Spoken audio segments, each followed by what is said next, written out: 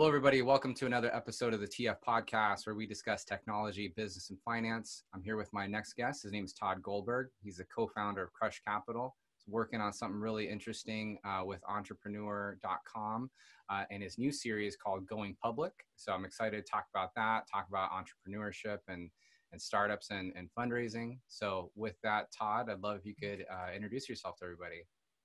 Yeah, sure. Thanks for having me, Jonathan. My name's Todd Goldberg. I'm the co-founder and co-CEO of Crush Capital, and we are the creators and owners of First of Its Kind series, an original series that's going to stream on entrepreneur.com. The name of the show is Going Public. And what we'll do is we'll feature 5 founders on their journey of raising capital to a NASDAQ IPO. And for the first time ever, viewers of the series can actually invest in any of the deals featured on the show. That sounds pretty awesome. I'm excited to dive deeper into that. I love just as we get started is where did that idea kind of originate from overall? And, because I know you're doing it as a small cap IPO, which is also not the most, common form of IPO, right? So I'd love to just start there. How did this come about? Yeah, my co-founder, Darren Marble, started in Regulation A financial marketing and has marketed more than half of the Reg A Plus IPOs that have happened over the last 6 years. And so I was following his career. I came from the med tech industry, so medical devices, medical technology. And oftentimes when I was working for these companies, I was a great storyteller. And so they'd always drag me along to the pitches with the investors, whether they were VCs or otherwise family offices and high net worth individuals. And I really enjoyed telling the story of the company and the technology. And a couple of years ago, I did a pitch for this big crowdfunding VC called Our Crowd.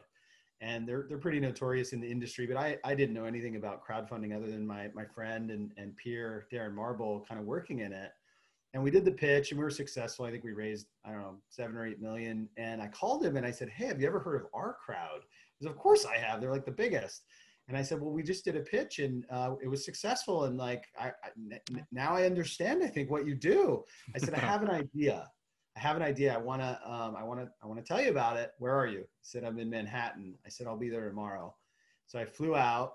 And the whole plane ride, I kind of crafted my message. I honed in on the idea and the core message of the idea. And around that time, what was happening in the world, which has been happening for a long time, but I started to pay attention to it, was companies that I knew and loved, companies that I was a customer of: Uber, Lyft, Peloton, Pinterest, Sonos, Beyond Meat, all these great companies. They were staying private for quite a long time. The valuations were getting pretty big. And when it was time for their IPO, I couldn't buy in. I wanted to buy Uber shares before the IPO, but I couldn't. None of my friends or family or colleagues could. And so the idea came to me that using Regulation A+, we could inspire and really empower retail investors, customers, fans, and followers of companies to actually become owners in those companies. So I came out, I was really excited to tell Darren this idea and kind of pitch him on starting it with me. And before I could even finish the first sentence, he goes, "I've heard that idea before. It's not going to work." So he turned me down. I love it. I said, "Well, hold on a second. That doesn't sound like Darren, though. That's funny. Yeah, he actually called it, I think we joke about the acronym now, it's called a CPI, commonly pitched idea. It's like, oh, Shark Tank, but you could invest, right? But what we learned that day and what we worked through over the last, the 2.5 hours that I was there was, what is the reason why this show does not exist? If it's a commonly pitched idea and a lot of other people have had this sort of thought, or at least the thesis, why doesn't it exist? And we started to walk through all the gaps. And it turns out by the end of that dinner, we thought we could actually fill in all those gaps with the right partners. He had a network, I had a network, both were very different but complementary. And so I ended up bringing production, I brought distribution, and Darren brought capital market service providers. He brought technology, he brought an investment bank, and he brought financial marketing, which he was an expert in. And so we put all that together and we formed Crush Capital, and we haven't looked back since. That's awesome. It's funny, right? Because I mean, good for both of you to just work through the idea. You know, it's sometimes like, wait, that doesn't sound right. But as you start to just talk it through and, you know, do the exercises that it takes, like, wait, how do we make this work? Right. Like if this was to work, how would it work? No, I think I think that's great. Now where, so I know you're doing this with entrepreneur.com. Walk us through a little bit of like kind of how like that even came to fruition. Like, how did you go ahead and decide to do this with entrepreneur.com as opposed to say a network or, you know, a YouTube series or something different? Yeah, sure. I mean, we started out pitching ourselves, right? We live in Los Angeles. You could throw a rock and hit a producer in this town, right?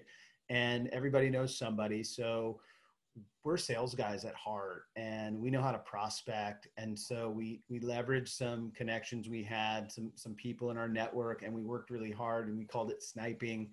And we got to pitch at a really high level the head of original content at CBS.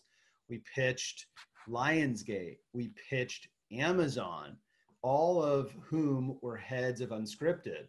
And everybody told us the same thing. Oh my God, this is amazing. But what we realized was those people had to then sell it internally to their bosses or their bosses' bosses. And anytime the subject of investing came up, everybody felt really out of their lane. And when an attorney got involved in some of those pitch meetings, things got a little more forward. They got a little more progressed. And when attorneys got involved, entertainment attorneys, contract attorneys, they were also out of their lane because capital markets law is very different, right? Securities law is very different than entertainment law. So what we realized was we need to get to a distributor who, number one, has an audience of like-minded individuals who have a thirst for the entrepreneurial spirit, who live and breathe it. They're entrepreneurs themselves or aspire to be one day. They're business owners. They're starting a business. They've got a great business, and they just love learning from other entrepreneurs and being involved in this community. And we found entrepreneur.com, and they had a show that was produced in-house called Elevator Pitch. A lot like Shark Tank. Entrepreneur gets in an elevator, they ride up for 60 seconds to the top floor, they're pitching the camera, and if the judges like it, the door opens and they get to pitch more and maybe get an investment, and if not, they take the ride of shame back down to the lobby. And what we realized was, for a minute there, they tried to get the viewers an opportunity to invest in some of these startups through an existing web platform, but it didn't work. They didn't have the right pieces. They didn't have the right technology. They didn't have the right approach, but they had an appetite for it. So I caught that, reached out, one thing led to another, and we negotiated an amazing promotion and distributions agreement, and we were able to get all of the parties aligned. And when I say parties, again, I'm back to the attorneys, right? Everybody's got a brand to protect. Everybody wants to make sure they're doing it in the right way and doing the right thing and all that good stuff. So it took about 16 months or so to negotiate it. We're really happy with where it landed. And that audience is going to be just right on point. That's awesome. So how does that work exactly? So when you pitch to entrepreneur, are you selling the show to them and then they own the show, or are they essentially like kind of like have a royalty to the show? What does that look like? How does that work? That's a great question. And in a traditional model, like we started to walk down that road, as I mentioned, we pitched Amazon and we pitched Lionsgate and we pitched CBS. And so in that model, what you do is you try to sell them the show, and then what they give you is money to produce it, right? And you might become an executive producer and you might get a fee per episode. Our model was completely different. And we realized very quickly that we didn't want to sell the show because we had gotten really far down the line. In fact, we got an offer from the largest linear financial network, CNBC. And when we started walking down the road with the legal, we realized we would lose complete control of this asset. Something that we had worked so hard to build, something that was very much aligned with our passions. We wouldn't have any creative control in the series. We wouldn't be able to select the companies who were featured. We wouldn't be able to bring in the service providers that we had already worked so hard to partner with. And so what we approached Entrepreneur with was, we want to pay you. In other words, we want to buy into your audience. We want to become somewhat of a billboard advertiser relationship, but not in the classic sense. We're not producing an ad. We're not producing a commercial. What we're producing is a really high quality 10 episode narrative that's going to feature entrepreneurs. They are the stars of this show. And they love the idea. And we just had to work out the numbers, and we had to work out, you know, the milestones. And so far, so good. They've been a phenomenal partner. That's awesome. That's super cool. That's super cool. So, so you're in the process of selecting the different companies right now, and it's gonna, you'll start I saw that you're actually even recording some things. I'm assuming you're recording kind of just that process right now. Is that what's happening so far? Yeah, we yesterday actually at this amazing place called The Row in downtown LA. It's kind of the rebirth of American business. The scale of this place is just, it's indescribable. We shot some screen tests. So we brought out the woman who's going to host Going Public, and we did her screen test. And then we brought several of the prospective issuers to the screen test as well to see how they played on camera. And all of them were just fantastic. They were just terrific. The host was amazing. We knew she would be. And so we're in a casting phase right now. And the types of companies that came to the screen test and that continue to come through our funnel through goingpublic.com, who are applying for the series, are mostly high growth consumer products companies, companies that have a physical, tangible product, companies that have businesses that are more easy to understand for just the general public. So mining and engineering services and things like that are not a good fit for this program, but things like health and wellness, beauty, clothing, spirits, things like that that are coming through. And we're looking at companies that have anywhere between 5 million and, quite frankly, 80, 90 million in revenue, multiple years of operating history. These are bona fide businesses with big customer bases that are ready to tap in.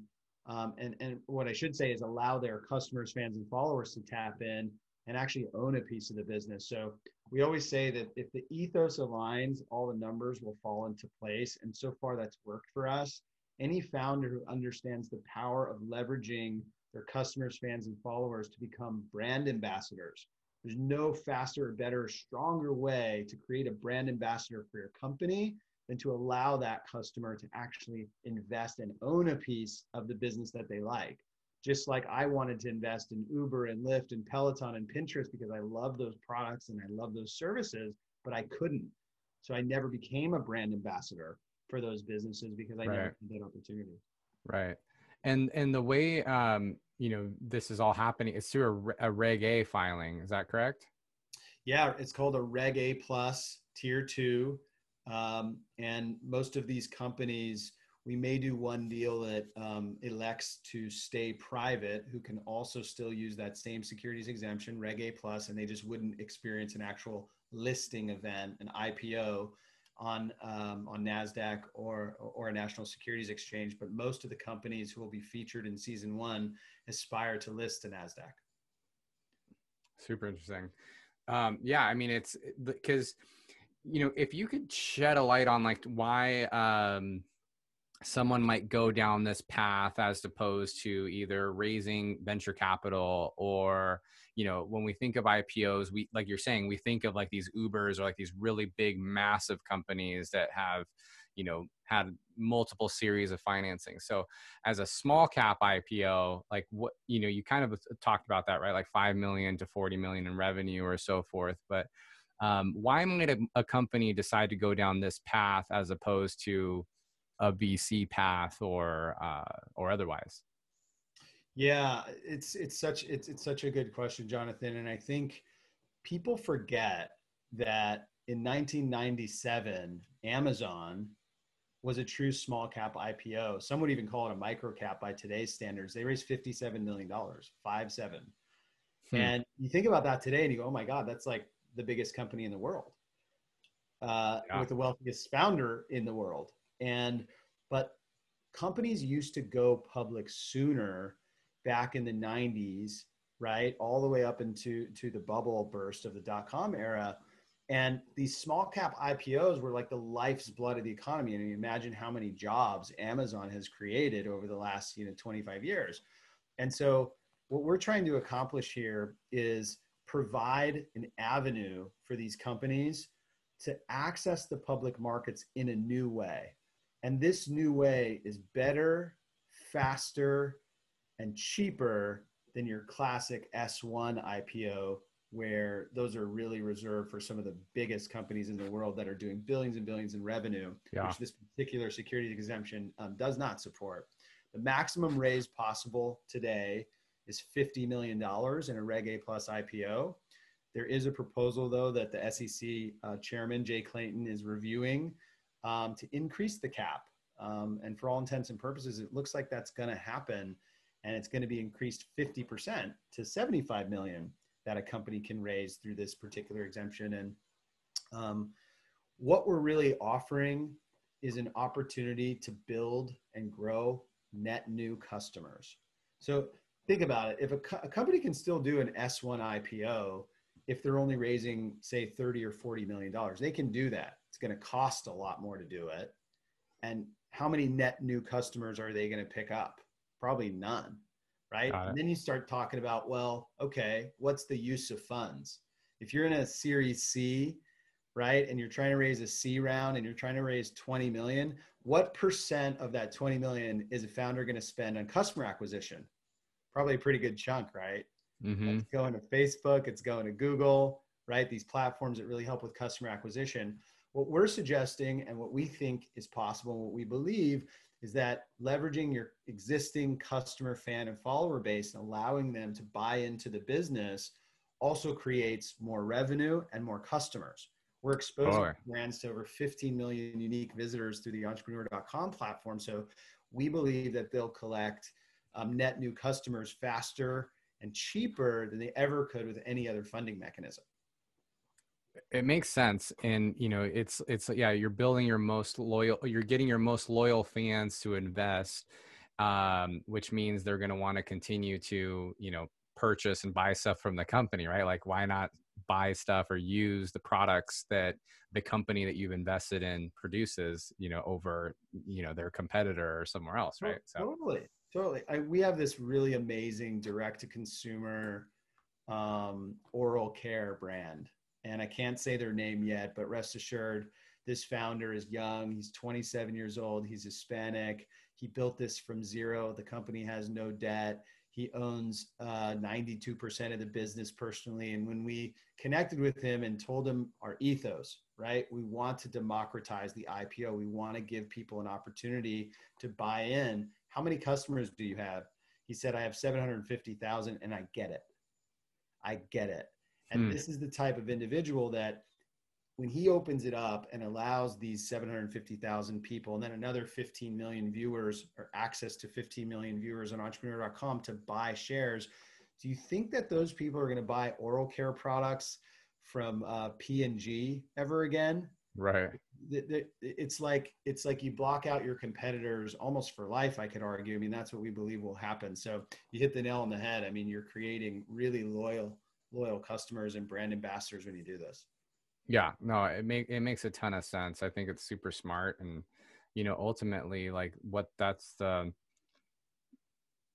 goal, right? Yeah. That's the goal as a founder, and as you're building, your team and who's using your stuff. Exactly. No, very, very cool. So when these founders, are working with you and they're going on the show, I mean, it seems pretty clear that being on the show is going to lead to more people wanting to invest, right? So not only like their founders and like their people, in that, what's kind of the way that works overall? Or is there any like regulations or anything like that need to be put into place as far as quote unquote marketing the sale, right? Because it's on television. Does that play any effect, or how does that work? Yeah, so you're asking the right question. And I think one of the unique features that's worth mentioning about the Reg A Plus securities exemption, which my partner's an expert in, and I like to say I've had a residency with him, so I'm still training, but It's been 3 years, so I'm starting to get a little more knowledge to be a little dangerous. One of the unique features of the Reg A Plus securities exemption is that you can do what's called general solicitation. And to just translate that, you can market the deal. Now, it has to be qualified by the SEC. So the companies will need to file what's called a Form 1A offering circular, and the SEC will review it. They may ask some questions, provide some comments. And if the company can resolve those questions and comments, the SEC will have no further questions and comments, and actually they will qualify the offering. So by the time episode 1 airs, all 5 companies will have been qualified by the SEC, meaning that if you're a viewer and you're watching this show and you turn it on entrepreneur.com on your laptop and you hit play on that video player, you may already know one of the companies. And so you're ready to invest, and you can. You would click a button that says click to invest, which would open up our platform. So we're a fintech, financial services meets media company. And so we have a platform that allows an investor, a retail investor, to subscribe to any of the offerings on the show in less than 3 minutes. And then once the deals close, and once the offering closes and the deals close, and hopefully they'll list to NASDAQ, they'll receive an email with a password, and then they'll have access to their shares. They can do one of 3 things in that format. They can sell them, they can simply hold them, because now they're publicly traded offer, and they can hold them, or they can link their existing retail brokerage account, their Robinhood account or their Schwab account, and then move those shares in there if they'd like to freely trade them. Yeah, that's super interesting. And is there a minimum that someone has to invest? There's no minimum, but there is a protection built into the securities exemption that says a person must certify that they're not investing more than 10% of their net worth or annual income. So there is a protection built in there. You know, nobody's going to be able to leverage their life savings and invest in this kind of thing. And most companies they'll select their own minimum. Oftentimes it could be as low as, say, $500. We've seen companies go lower. We've seen companies go higher. And the best part is that a lot of that decision-making will be guided by the investment bank that we've partnered with. And so this is where it gets really interesting. Most IPOs over the last 100 years, all of the allocations of the shares are really provided to what are known as institutional investors. So these are really high net worth individuals. These are pension funds. These are family offices. And what we're doing in partnership with this investment bank called Roth Capital Partners is Roth is going to underwrite the deals. And for the first time ever, retail investors actually get an opportunity to invest alongside of the institutional clients. So those high net worth individuals, family offices, and pension funds who have really gotten all of the access to the shares before they list to the public market, now retail investors get to invest alongside of them. And this has never happened before. Yeah. And so what we're doing essentially is democratizing the IPO, and we're leveling out the playing field and giving retail investors access to something that they've been deprived of, quite frankly. Yeah, no, it's super interesting. You know, so I want to move away from the show and just talk about like the world, which might sound scary, but you know, we're in this interesting time right now. You know, people are at home. We were talking about that a little bit earlier, and you know, while the economy seems to be, you know, from an employment standpoint and like some of the traditional jobs, like the stock market is, you know, still rallying pretty hard. I'm assuming you have like some interesting opinions on that, being that you're, you know, working in this space. Just curious kind of like what your thoughts are overall with just where the market is and what we're seeing. Well, I mean, I'll tell you first and foremost that I suffer from this disease called optimism, and a lot of us entrepreneurs suffer with it. But that aside, I mean, I think that there's opportunity in chaos. There always has been, by the way. IPOs have seen a massive uptick over the last 6 months, especially. You're seeing a lot of SPACs hit the market.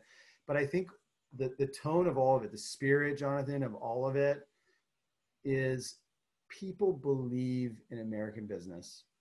They believe in entrepreneurs. They believe in the products and services that are coming forward, especially those that have really aligned with some of the changes that are occurring in the country and in the world, right? Things that are more technologically focused, things that are more direct to consumer, things that allow consumers to do more things online, things that are related to delivery, right? All of these things align with what's happening in the world. So are we going to feature companies that are more brick and mortar? Probably not in season one, right? Because it's not really aligned with what's happening right now. On the flip side of that, though, just like what's happening in the marketplace, companies that have been able to thrive in this kind of environment have customers, fans, followers, and institutions who really want to build that company up, invest, and help them get to even higher heights. Yeah. Yeah. No, it is I don't true. know, Jonathan, what do you think? I mean, it is eyebrow raising to see that in this kind of environment that the stock market is thriving. So I have a theory. If we want the stock market to stop, you just need me to come in heavy and then to invest heavy into the market, and then it's all going to go downhill. Is that the Murphy's Law? Yeah. I'm pretty good at buying the top. So, I don't know, man. It's really interesting to me. I think that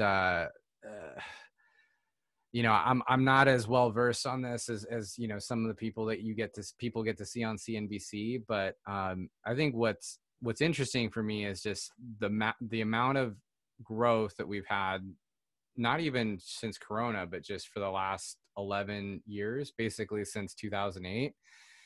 And that's, I guess, not to be like one of those people that's like only cycles matter. It's just like when does the cycle break? That's kind of my thing. But I agree. Like if you're someone that understands markets or you're able to capitalize, during these times, then you definitely should.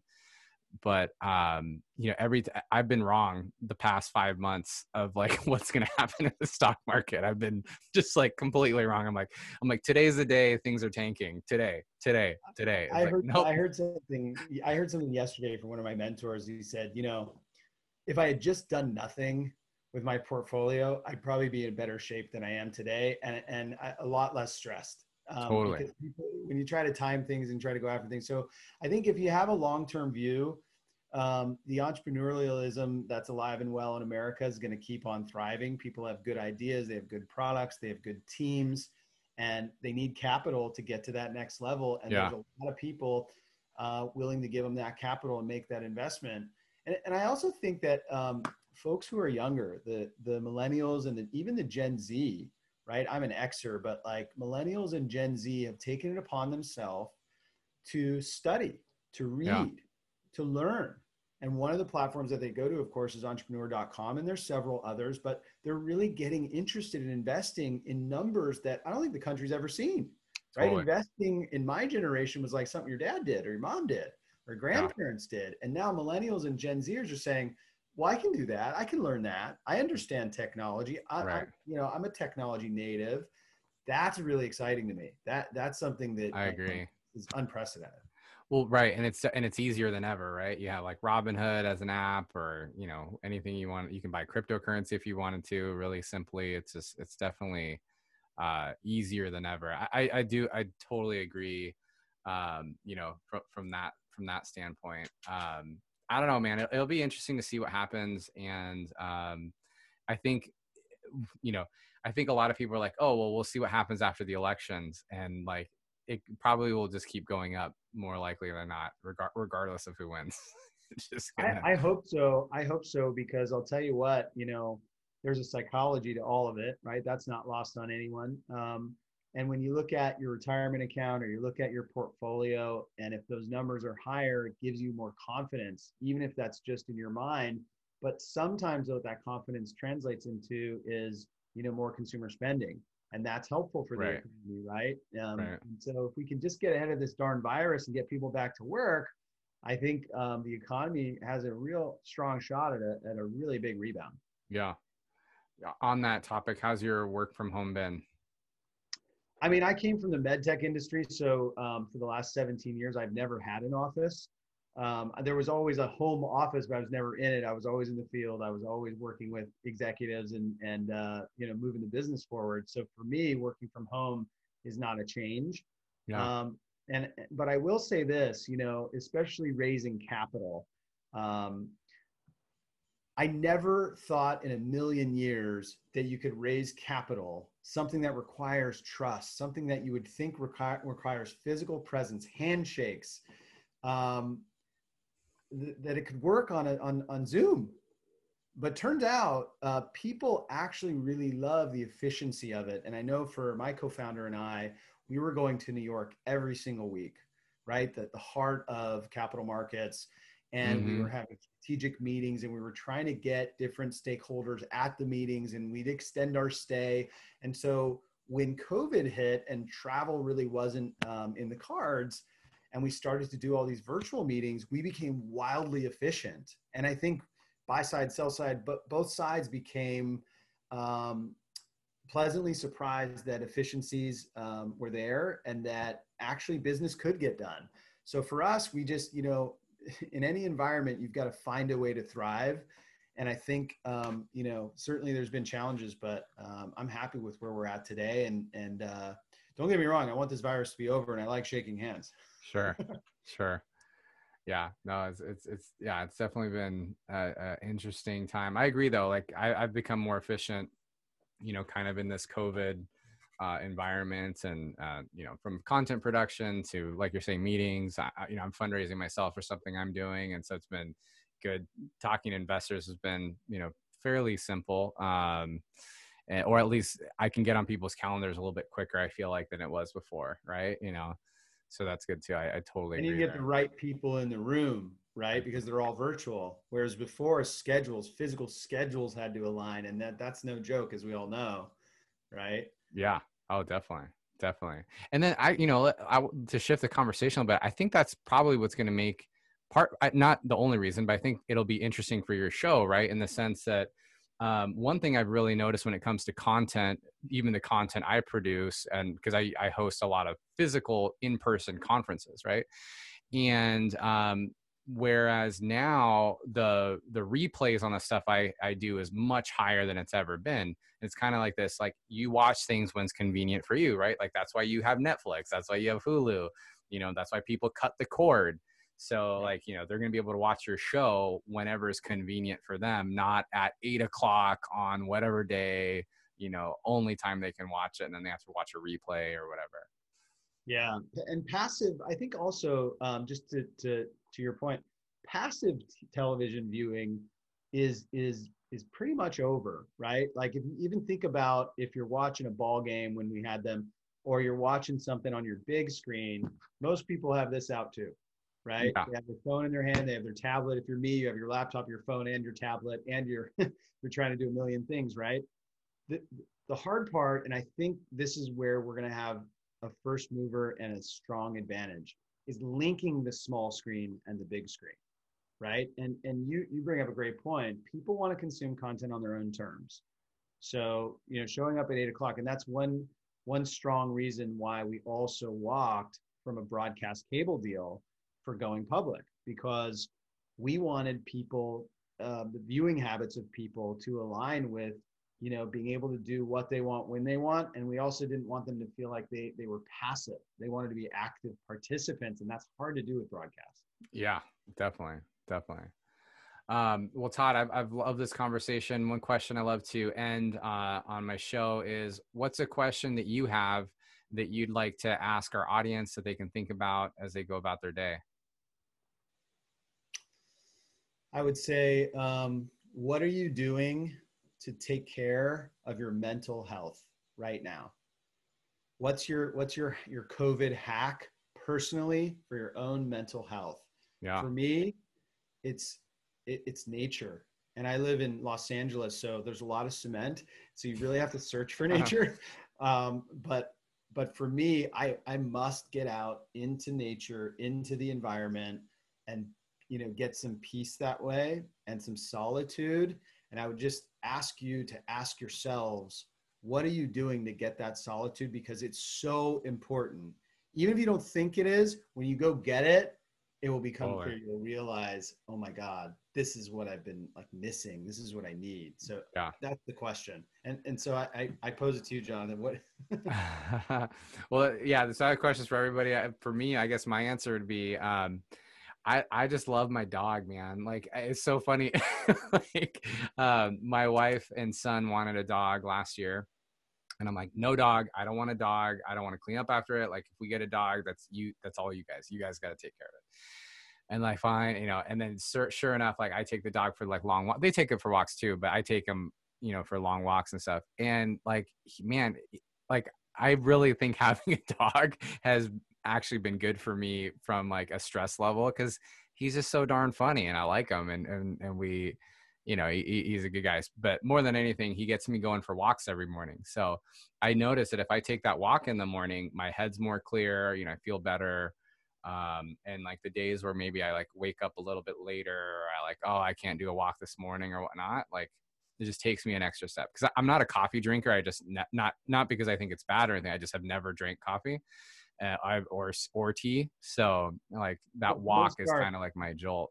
What's don't that? Start. You'll never stop. Yeah, don't start coffee. You'll never stop. No, but no, I hear you. I mean, I have 2 dogs, and I love taking them out. So any excuse, any reason you can find, even if maybe you don't even need a reason other than I got to go do it. Get out into the air, get out into the outdoors, and be with yourself, right? Be at one with yourself and get some solitude, even if it's for 20 minutes. That's, I think, a big a missing piece for a lot of people right now. You can get really bogged down in screen time, and whether that's for business or pleasure, or you're just trying to watch the news. There's just a lot of emotional things swirling around right now for everybody. So I hope everybody gets some time and has access to some outdoor stuff. Definitely. Well, Todd, what are some good ways that people can stay in touch with you, pay attention to what you're up to, follow you, the show, etc.? Yeah, thanks for asking. So our website, which is going to be the platform where investments get processed, ultimately we'll transition it. Now it's a casting site. You can get in touch with us there at goingpublic.com. And we have all the handles at Going Public, Twitter, at Going Public, Instagram, Facebook. But we also will be making some big announcements very soon here in the next probably 10 to 15 business days. We'll be announcing the host of Going Public. We'll be announcing the first issuer featured on Going Public, and we'll be announcing one of the first mentors who will be featured on the show as well. Huge titan of business, big tech titan. So we're just so excited to bring those first 3 announcements, and hopefully they'll make it, somebody will pick that up in the media and, make hay with it, and you'll be able to find us there too. Awesome. Well, definitely. And once we'll definitely be sharing those out. I'm excited to watch the show, and we'll definitely be sharing out that information when we can. And, we hope to be able to have some of your contestants on the podcast as well. I think that'd be great, and just really looking forward to it. Looking forward to seeing it. Man, keep doing what you're doing. I love what you're doing. I love the vibe of it. It's conversational. It's what people need. It's real and it's genuine and it matters. Yeah. Thanks, man. I appreciate it. Well, thanks again for joining me. Take care, Jonathan. Everybody, thank you for listening to another episode of the TF podcast. Please make sure that you are liked and subscribed. Fill in those stars. It goes a long way in making sure that other people get to see this show. And you can follow me on Twitter at JGProduct or TF Labs at TF Labs _. And of course, you can learn more about what we're up to and see other shows at tflabs.io. Thanks so much, and we'll see y'all soon.